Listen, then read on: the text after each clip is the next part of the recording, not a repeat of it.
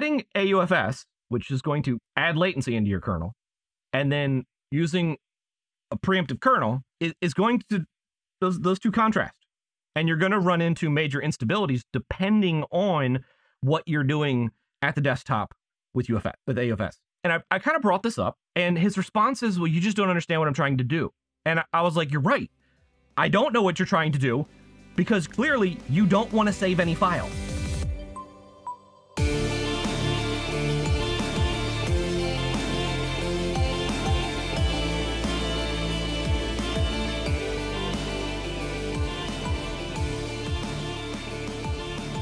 Okay, Jeff, got an interesting topic for us this week. This is one I think we've actually talked about before on and off at like self and online and in your truck driving places. But that is, what is the dev-user relationship? Or to put it kind of more succinctly, what should that relationship be like? Because obviously there is interaction between those two. And I'm going to recount some of my experiences, both from the developer side and from the user side, and to kind of lay the groundwork. And then I want to get your thoughts on how should this relationship work out? How should those two groups interact with each other? Without further ado, when I was a Puppy Linux developer, I dealt with some absolute train wreck situations before. I'm not going to name anybody, so names will be changed to protect the innocent and the guilty. Can we assign a new name? Emmett. No, I'm not going to assign. I'm not going to assign any name. This person's name is Emmett. No, because there's probably a nice guy out there named Emmett, and I don't want to. I don't want him to catch flack for it. I'm sorry, Emmett. I didn't mean to slander your name, but I was just trying to assign a label.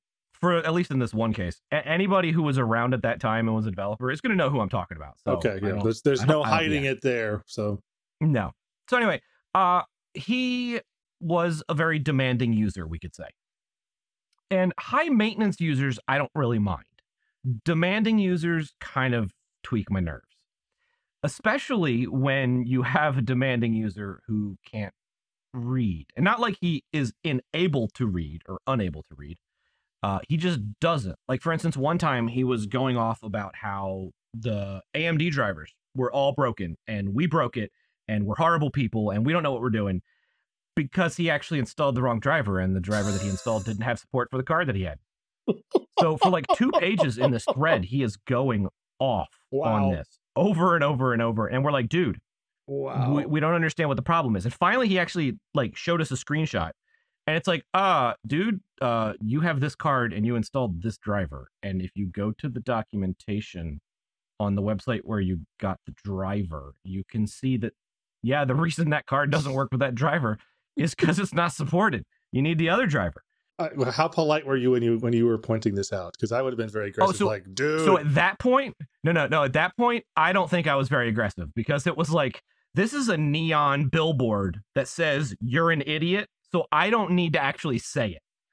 You've got 2 pages of evidence here that leads to this glowing neon billboard. So I don't really need to do anything. You've done it yourself. We didn't even need to pay you out some rope to hang yourself. You did it with your own rope. Right. Way to go. And I didn't feel mercy, because this guy was incredibly annoying. Like, I cannot stress how annoying this guy was. And like, there's annoying, and then there's seriously? Yeah. Find another hobby. Annoying with a capital A and then 2 apostrophes, or not apostrophes, exclamation points. Like, there was a conversation that was a community-wide conversation in the forums. And at one point, he made the statement that without users, developers are nothing. What? Yeah, like, first off, what kind of entitlement is that to basically say, my purpose of developing this software is nothing if you're not using it?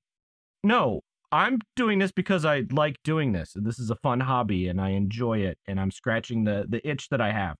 And a lot of small projects are that way. They're people doing things they want to do. Yes, very much so. And like, if people else find it useful, awesome. And if other people can give feedback or input that's helpful, great. But to just come off and be like, no. You're here to make stuff for me, and without me, you're nothing. Like, no, that's ridiculous. That's abusive. But that's like what this guy's perspective was. And over time, we kind of figured some things out. Turned out he was actually selling it to other people, but he couldn't provide tech support. So when something went wrong or broke or didn't behave the way it was supposed to, he was up a creek because he couldn't do anything about it. So he came burning into the forums, ready to flame whoever he felt was responsible for not making it work. So then he could get free tech support. So then he could go fix the problem that the other person had, so he could keep that gravy train running. How did you guys discover this? Through a bunch of different comments. And, there is this thing called Google. And when you use certain names on multiple sites. All right. Yes. You can find people. It's a thing. It's a thing. Okay. Yeah. All those advertisers find someone immediately. It's really addicting. Not that. But yeah, so like I don't want to just harp on him, but like he's an example of what I think is the worst case of an entitled user who thinks that they can demand the developers do whatever they want. Another one of the situations that I had was someone who doesn't quite understand the technology and isn't willing to take any input on why their brilliant idea that they just had isn't actually a brilliant idea. In this case, it was someone who wanted to run a real-time kernel along with running AUFS as a file system. Now, you can do it. I don't really know why you would. I'm sitting there trying to think of what is the unique combination that you would want that. And nothing is coming to mind. Right. So first off, we need to address what is a real-time kernel and a low latency kernel. So let's stop there, because there might be some people listening that don't really know the difference. They've heard the terms. So the best way that I've heard this described is that there's three aspects here, like a triangle. So let's start with one corner, and that's you're on a hunting trip. You've camped out, you're out there hunting, I don't know, bears or whatever. The bear is coming towards you, and you need to kill it before it kills you.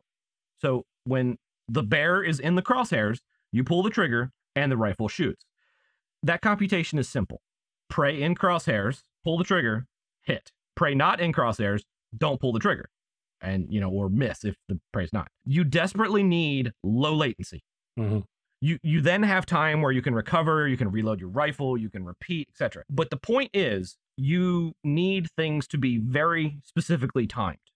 When you have the bear in your crosshairs, you pull the trigger and it fires immediately. Low latency. For contrast, let's say that you also had a GoPro mounted on your head or your gun or whatever, and you took a video, and you're going to render it.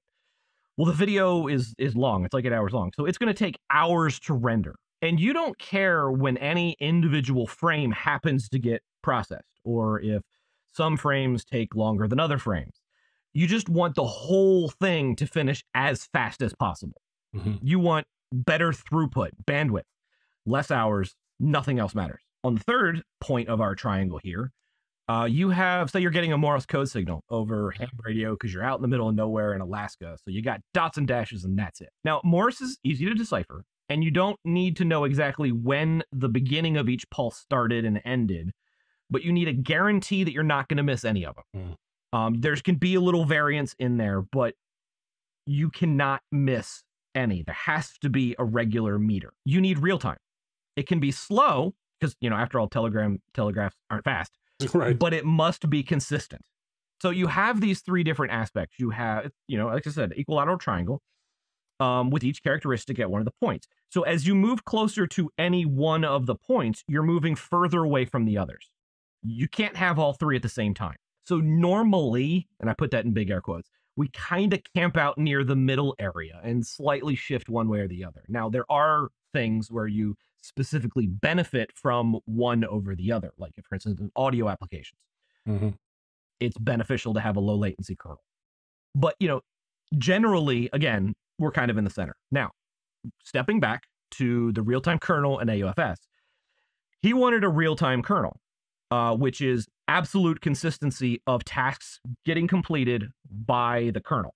And if that means that other tasks have to get pushed back to the next cycle, that's fine, because consistency is all that matters, not getting jobs done. Well, AUFS, by its design, adds latency into a file system. Mm-hmm. I worked for AOFS for about a decade. I love what it can do, but it does result in slower user land at time as the kernel has to do far more file system API stuff. Yes, it does. So adding AUFS, which is going to add latency into your kernel, and then using a preemptive kernel is going to, those two contrast. And you're going to run into major instabilities depending on what you're doing at the desktop with AUFS. Mm-hmm. And I kind of brought this up, and his response is, well, you just don't understand what I'm trying to do. And I was like, you're right. Yeah, exactly. I don't know what you're trying to do, because clearly you don't want to save any files. So those are the two big examples that I have. On the more modern side of things, I have when I've worked with Ken Moore on Lumina, and we get recommendations of people who really like certain things.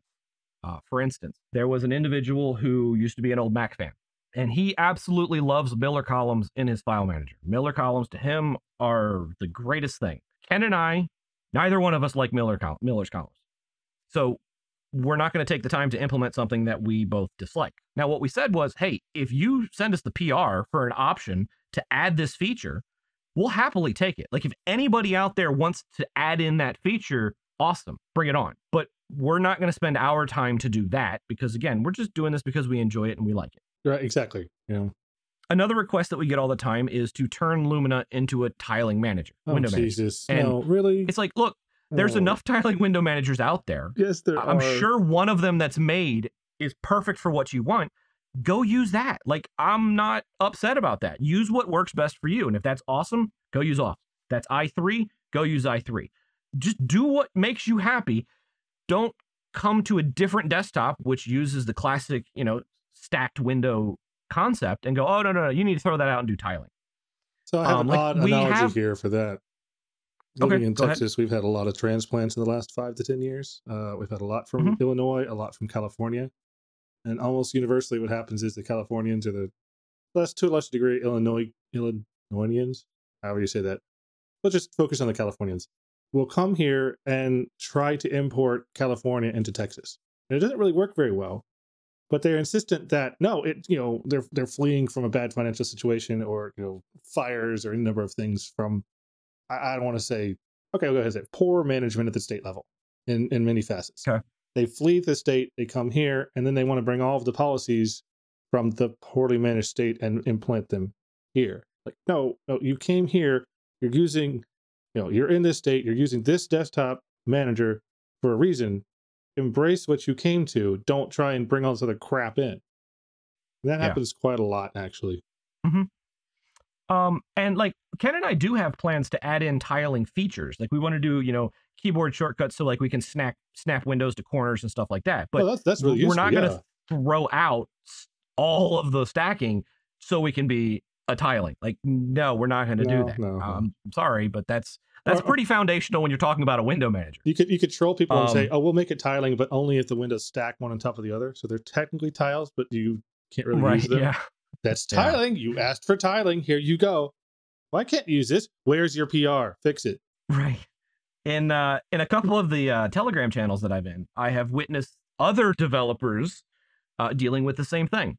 One of them was, and again, not going to mention his name, he was asking for assistance on building a FreeNAS system, and he wanted to know what kind of hardware. So some developers gave him feedback, like, okay, here's a good setup. You can use this hardware. You can use this hardware. And his response was, well, no, that's wrong. And I'm like, well, hold on, dude. Like, you asked them for advice. So why are you telling them they're wrong? If you know what's the best hardware, why are you asking people? And maybe why are you telling people who open the conversation to why he would be superior or something? Maybe. I don't know. I don't know. I can't figure it out. And like, we've seen the same thing with this guy over software. Like, he'll go off on something about Ubuntu, and it's like, dude, that there's not a problem with Ubuntu in what you're trying to do. Ubuntu works fine. If it's not working, there's one consistent thing in your tests that I'm not going to mention right now for why they always fail. And it's not Ubuntu, because anybody else can do the same thing you're trying to do in Ubuntu, and it works. So you mean the commonality amongst all the failures is him? I'm not going to say that, or her, but I'm nodding my head yes. Now, I am more than willing to hashtag blame Popey anytime there's anything about Ubuntu that I don't like. And anybody from the old JB days, they will get that reference. That's a throwback. But the point is, there's a proper way to interact with the people that develop on a project. Absolutely. To be clear, I have been on the other side of this equation many, many times. Mm-hmm. There are projects that I have used before that I absolutely just I hate the way that it works. Like Firefox. I want to like Firefox, but I cannot because of the daft things that it does all the time. And some of them I've seen people file tickets for, and the response is just like, not an issue. It's like, well, it is an issue. It happens. Like, this is a problem and it happens. They're like, no, that's not an issue. Okay, well, none of us have any power to fix it because they've accepted that this isn't even an issue. So if you send in a PR to fix the issue, well, they're not going to pull it because they don't acknowledge that the issue is real. They might even say, hey, what issues is this attached to? You don't have an issue. Go make an issue for this. Right. I've seen that happen before. Very passive-aggressive way to reject your PR. Right. Now, GNOME.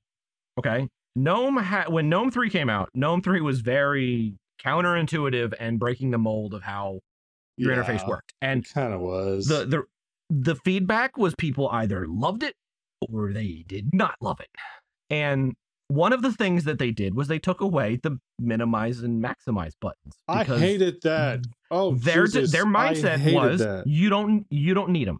Just go to fill your screen, use the application. When you want to switch an application, switch your application. And now, thankfully, they got enough pushback that they later added the ability to add that back in with a tweak tool. But you had to go get the tweak tool and install it and then enable that feature to get the buttons back. Lame. But I am very appreciative that they took the feedback, that people said, hey, we don't care if you think they're pointless. There are thousands and thousands and thousands and thousands and thousands of people that have used GNOME and like GNOME that are used to that capability of those two little buttons, and they would like to be able to do those two little buttons. So what you're saying is there's at least 6,000 users of GNOME. Yeah, there's at least 6,000. Actually, I don't know what GNOME's user base is. I assume that it is massive. Mm-hmm. I would even argue it's probably the greatest because it's the default on RHEL. Yeah. It's the default in Fedora. And it's assumed now it's the base for Ubuntu, things. right? I believe so. Yeah, I believe so. KDE or SUSE does ship KDE, but I don't think SUSE's base is anywhere near what Red Hat and Fedora's is. Well, maybe not here in the States, but what about over in Europe? Yeah, but I mean, all of Europe is still less populous than the US, I believe. So, I mean, if we just take those two regions, forget the rest of the world. I mean, don't forget the rest of the world. I'm just saying, in this example, wow. Yeah, that was a misspeak. How's your foot taste in there, this buddy? example, those two groups are about equal. And then who knows what China does with their Red Star or whatever they have. Well, but anyway, I kind of wanted to try that, but I was afraid to download it because I didn't want to end up on a watch list somewhere. I'm already on too many of those. Yeah, I don't want. I have a copy of it somewhere. Oh, good. You've already done the legwork. Yeah, but GNOME has tons of users, and again, in their defense, they listened to the feedback and begrudgingly gave a lot of users what they wanted. So I give them kudos for that. I still don't like the way that they do a lot of things, right. But it's their project. It doesn't really matter what I particularly want because they're the ones developing it.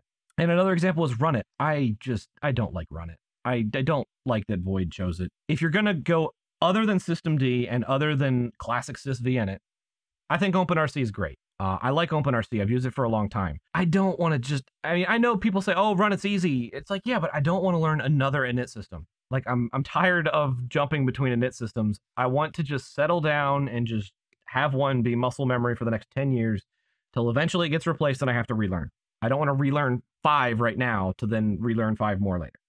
Okay, I guess that's fair. And like, I've talked with some people about Runit that are the developers, but that are heavy users. And it's like, I'm trying to figure out how to do this one specific thing, and I can't figure out what it's doing and how it's calling what, and what do I do? And they're like, yeah, we don't know. Okay, great. And because it's a small enough project, it is kind of hard to actually get the attention of, I think it's one guy now that's doing it, or maybe 2 or 3.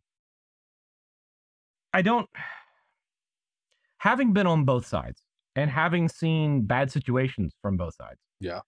I've often wondered, how should this relationship work out? How should these two groups interact with each other? What is the ideal situation? Now, granted, the ideal, quote, air quotes, massive air quotes, is that there doesn't need to be any interaction between the developers and the users, because the developers have written perfect software that works in every situation and has no issues. And the users don't ever have any want for anything of the software other than exactly what it does, which it does perfectly. However, that's not the world we live in. That's a very ivory tower point of view, I guess. Yeah. So clearly, these two groups are going to interact and are going to deal with each other. So what are your thoughts? Like, how should they interact? How do those two groups mesh together, and how should they behave, and et cetera, et cetera, et cetera? Okay, so I want to make a delineation between, I guess, large and small projects. Okay.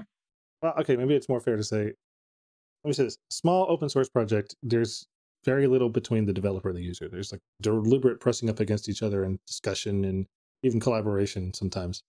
But in a larger project, there's probably going to be someone that's guiding the architecture and the roadmap, and maybe the users are contributing to it, but it's more abstract, so the developers are somewhat insulated from the user, and I think that that's preferable in a larger project.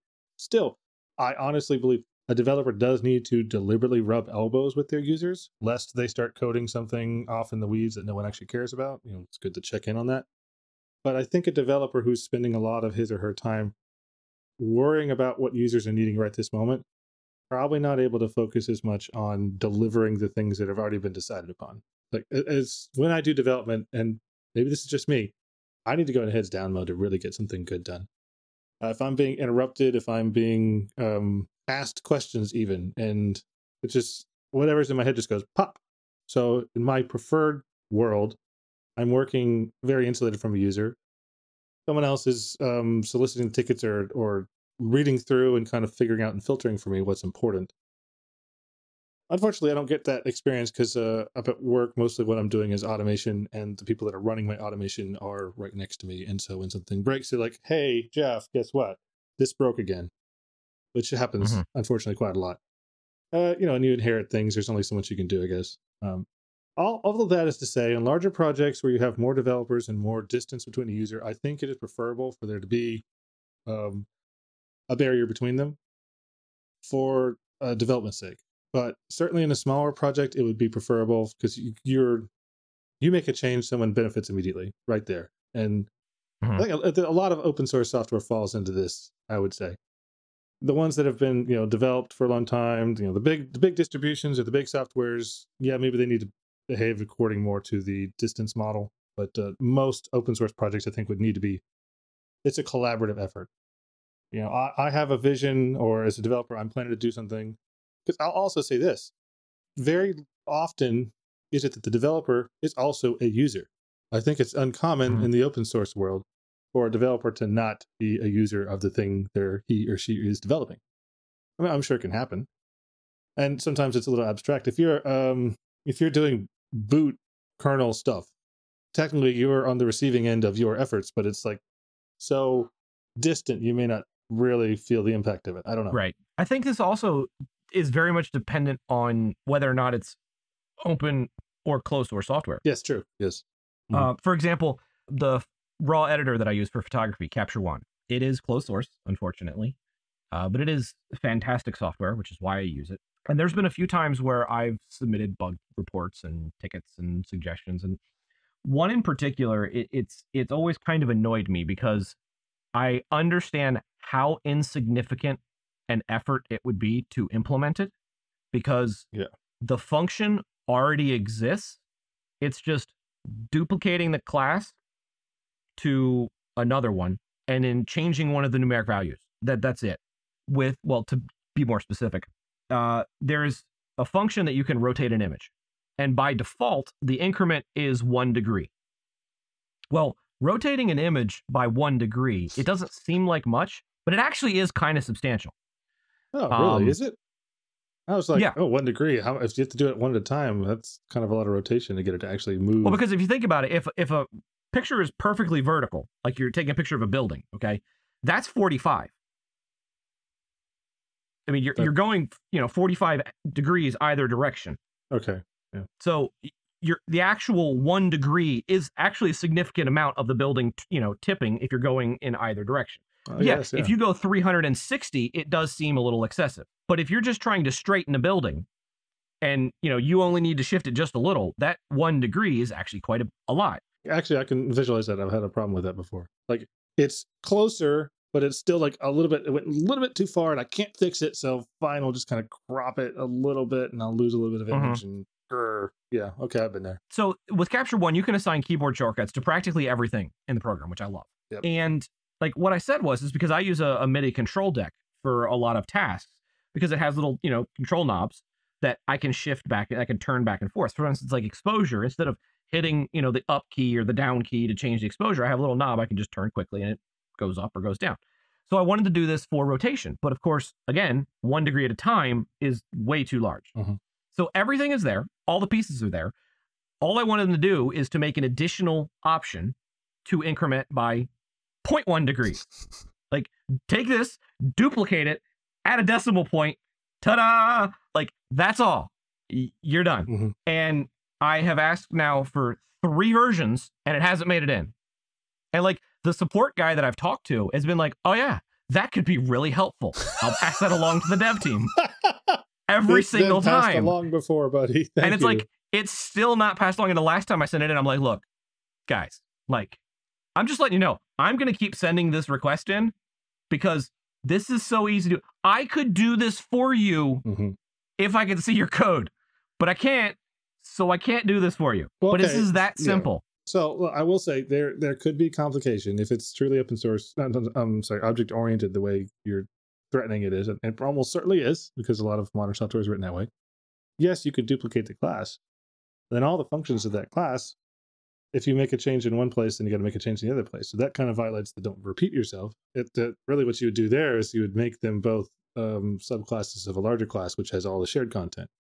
Again, still mostly a trivial change, but now you're introducing technically 2 classes, and now you're changing the hierarchy, and a trivial change can snowball into something larger. None of this excuses that they haven't addressed it, and it does seem to me like, first of all, super useful. Second of all, I will go ahead and call it a trivial change. Even if you just want to cheat and copy it, okay, fine. Then figure out how to refactor it later to make it better. But if you're more of a purist, you want to try and do it right the first time, then you may be like, oh, I'll get to that sometime. But that means I have to invent too many classes, or not invent. You get what I'm saying?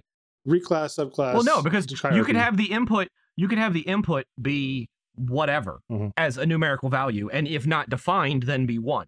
Yeah. So then, if you do define it, then it is 0.1 or whatever. So like, there you go. Problem solved. You don't even need to make a new class. You just need to add like 2 or 3 lines, and 90 lines of tests. But that's how it goes, right? You make a 1-line change, and you end up spending 2 hours writing the test to prove that your 1-line change was good. I don't care for that. That happens more than I like to admit.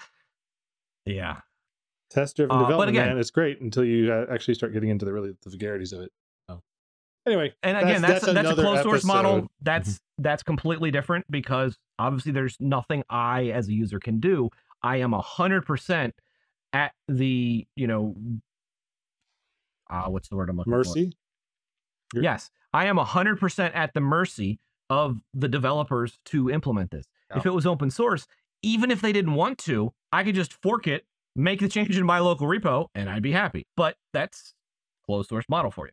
So with the open source model, we have as users a lot more afforded to us for ability to be involved in the project. Yes. In helping steer the project. But again, it varies greatly. Now with big projects like you were alluding to before, a lot of them will have, well, the big projects have like a community front manager or right, whatever. Exactly, yeah. So it's a person who interfaces with and that's everyone and designated then takes role. That, exactly. Yeah. And I think that's absolutely critical role. Yes, it is. Anybody who thinks that role is not meaningful, you need to send us an email so I can refute it, because that's one of the most important roles in a larger open source project right there. If that role isn't done well, the open source project can wither and die very, very rapidly. It's very necessary. I think that's one of those keys that I look for is has an open source project arrived? is it big enough to need its own community interface? There's a couple different terms for it, but if it needs someone to, I don't say work in that dedicated role, but has like, if you have a thing, go talk to this person. He's the designated community outreach person. That's when I know, okay, these guys are serious. It's not just someone playing around and wanted to release the code. This is a serious project. Well, I agree with you, but that could also be taken as in a very negative light of saying to mean any project that doesn't have one isn't a serious project. Okay, so now it's my turn. There are plenty of serious projects, but yeah, you know. Okay. So what? I mean, do you think there's anything that can be done for smaller projects that don't have the ability to have someone specifically to do that? Yes, absolutely. I think you can adopt a model from another field entirely. You could have a shared community outreach amongst 4 or 5. They don't even have to be related. It's like co-working facility. You have a bunch of unrelated entities that are all renting desks in one facility, and they have mail drop, and they have a shared break room. Why couldn't you do that with the project? The difference between a project that has it and the project that doesn't, I will also say this: in a lot of projects, there is kind of maybe a self-assigned community person or someone who takes the role of going in and reviewing the tickets and kind of notifying someone else that's working on the project, hey, this one's kind of more in your wheelhouse or whatever. Almost always there's someone on a healthy project that's doing it. But I don't see any reason why you couldn't have someone, maybe it's not common now, but if you don't code but you want to help out in open source, volunteer to be the community manager. I keep messing around with this. I need a label for this. What are we calling this? I don't know. Community interface? I really don't know. I don't know. Sure. Okay, here then all good things have bad sides to it. And I have seen this bad side where you have someone who self-appoints themselves as the community liaison. Oh, yes. Liaison. And the developers are like... That's a good word for it. I was looking for that earlier. Thank you. And the developers are like, who are you and what are you doing and why? Yes. Like, I don't remember asking you to speak with all of these people filing tickets. I don't remember asking you to then tell me what other users are saying. Like, that's kind of just awkward. Throwing yourself in there and being like, I am an important person and I'm now a part of your project. If you want to do that, you're going to take my feedback. Make some commits if you want to do that. I've run into people like that, and I'm going to say it. They're worse than the annoying users who are just upfront and direct and mean. Okay. All right. Because they've self-appointed themselves. It is an important role. And if it is an important role. And then because of that, they kind of are trying to make themselves the image of the project. They're the public face for the project. And it's like, hold on. Yeah. No, the people who have built the project are the public face. If they want to transfer that torch to you and say, yeah, you can be the front man and you can interact with people, then great, have at it. But for you just to strap onto the scene and be like, nah, I'm the outreach now without talking to the people who actually run the project, like that's sketchy, at least, and really unwise. There's a lot of words we can use there. So this brings to mind, when I do develop, almost all of my development these days is automation. And like I was alluding to earlier, my users are right next door to me. But it really feels to me like I want to spend most of my time coding. I don't want to spend my time looking at tickets. I don't want to spend my time. It's a necessary evil. Please put a ticket, because I'm not going to remember that you asked me to do this. And asking me on Slack is not adequate for me to remember. A ticket is, measurable. And I can go back and say, oh, I did not get to that ticket. Whoops. And it's easy to see why I didn't get to it, but just there's this marker. I have a ticket. But I don't want to be checking tickets all the time. I have in my mind roughly what needs to happen, and I'm working tickets in the gaps. And that's maybe just how I work. I'm not really user focused on my work. I'm more architecture, and this is what the machines need. This is what the code has to do. Right. Which isn't to say I'm ignoring the user's needs. I'm like very careful to try and put in pre-checks and think ahead to what a user might input fields that are common problems and all those things. And I refuse to release a script that hasn't at least been hardened a little bit in that respect. So I am user aware. I just don't really want to be user driven, I guess is a good way to put it. And I would have to guess there's a lot of developers out there that are like that. code is the fun part, and they feel an obligation to release code into the world because we're sharing efforts. But going the next step and receiving a user's request for something and doing it, not everybody likes that.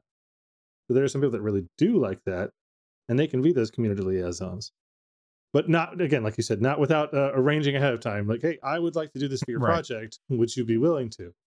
If I'm on a project and someone does it, I'm like, okay, show me what you've done. I don't really just want to invite random Joe Blow in the middle of things and start directing traffic for us. Show me what else you got. What skins do you have on the wall? And if that person has development experience or has commit experience and something I could review, then I'll feel a little more comfortable about it.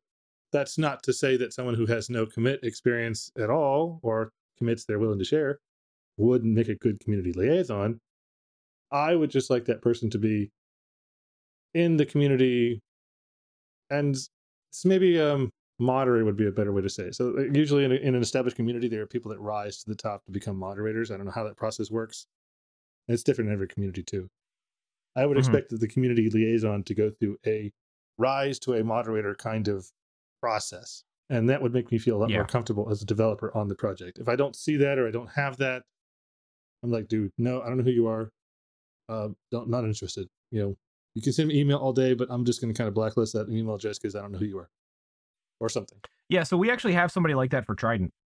Rod has. Yeah, so Rod has been around for a long time. PCBSD days. And he's always been he's a great guy. Yeah, great guy, always helpful. He loves testing things. When we put out releases, and he'll give feedback. And just over the years, he's the guy who's there, who's always willing to help test, and he's always, in the IRC or whatever, if somebody has a problem and then he's dealt with it before, he'll throw him what information helped him, or if somebody comes in with an issue that has been happened before and it's been reported and there's work on it or whatever, and that person just doesn't happen to know, he'll relay that information. But he just started doing it because he liked the project and he liked the people on it. And then over time, that's kind of just become his thing. That's what he does now. When people enter the Telegram channels now, he's usually the first one to greet them and be like, hey, if you have any questions, ask. Here's some links that are important. So that is a perfect example of someone who's been around, who's done little things to help, and now is a part of the core team, so to speak. Exactly. He's not a developer, but he fills an extraordinarily important role, and we love that he's around to do that. I kind of believe that the best community liaisons are not developers. Kind of like I don't want to say the best, but good product owners don't have to be highly technical. They're the ones that I know. I'm the user advocate here. I'm saying the product must do this because I'm the user and it must do this. Whether or not that's realistic or doable or completely pie in the sky and feasible, that's up for a developer to say or do. I kind of like them to have less experience. Yeah, I think it's beneficial if that person has some experience and understanding, because they can then kind of get the request in and kind of do okay, how much effort would this take? Oh, this is a simple request. Okay, I know what the other guys are working on right now. This might be able to get in quick. Or, oh, this is actually, it looks simple, but it's a massive undertaking. So this is something that's going to need to get scheduled if the developers decide they want to do it. So it can kind of help mediate some of the conflict of, well, should this be done? When should this be done? How should this be done? Where should it fit in the other things that are being done? But you don't need a ton of developer experience to be able to know that. Yeah, I agree. I think if somebody had a year of, poking around on projects, submitting stuff, they probably that'd be more than enough. Do you know what a commit is? Have you made some commits? Have you forked something or branched and merged? Do you know what a PR is? These key things that are going to come up. Know the lingo, actually know what it means. I don't expect you to be able to do Git revision history surgery. That's not what I'm looking for. But I do expect you to know what Git is. Bisex. Well, okay, no, Bisex is not surgery. That's your, I guess you could call that surgery. But I'm talking about surgeries we forgot and we committed these large binaries to the repo, and now we need to convert it to the large file system kind of thing. That's surgery, Or I changed my email address. Now I want to update all the commits to reflect the new email address, which, by the way, destroys your history. Don't do that. Leave it as is and just put a note in there. Anyway, that kind of thing. I would expect my community liaison to understand those things. And the ticketing system, whatever ticketing system you're using, even if it's a shared notepad, the ticketing system because I've worked in a company that did that too. There was no ticketing system. We just kind of had this one notepad, and heaven help you if someone else was overwriting the notepad at the same time you were, because one person's issue was going to get lost. It was terrible. We upgraded it to use Subversion. So that was an improvement, because then only one person could check out the issues file at a time. It was still terrible. When Subversion is an improvement, you know you have problems. But we stopped losing issues because only one person could edit at a time, you know? But that's kind of like saying, well, we upgraded from a bucket to a barrel, but we're still not getting across the ocean in a barrel, you know? That kind of thing. Yeah, that's actually one of the other things, now that I think about it, that Rod does, which is fantastic, is he'll actually go through the GitHub issue history and like review them and then follow up with people like, hey, you filed this ticket 8 months ago. Are you still having this problem? Has it gone away?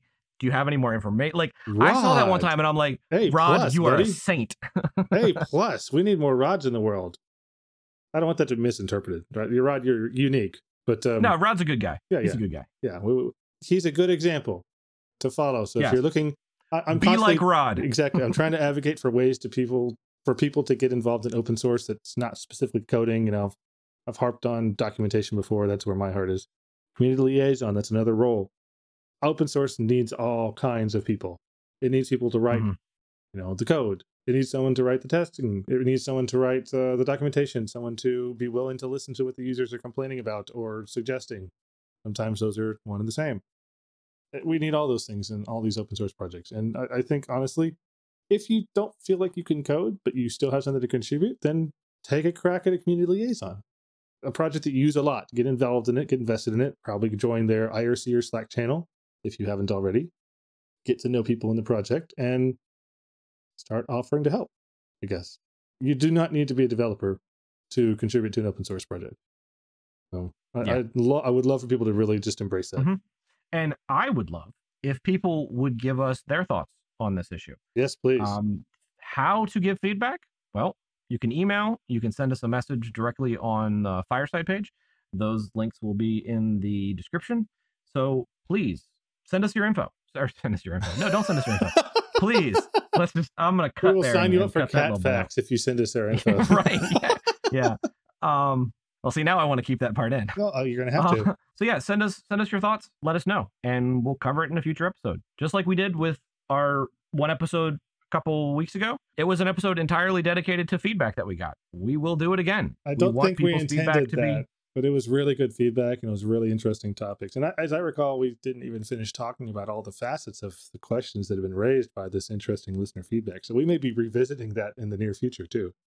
There's a lot to unpack there. So that's why, if you have something interesting to say or you have an opinion, this is the Opinion Dominion. Absolutely. So send it in. Send it in. Looking forward to hearing from you guys. All right, guys. Thanks for listening. And remember, be excellent to each other.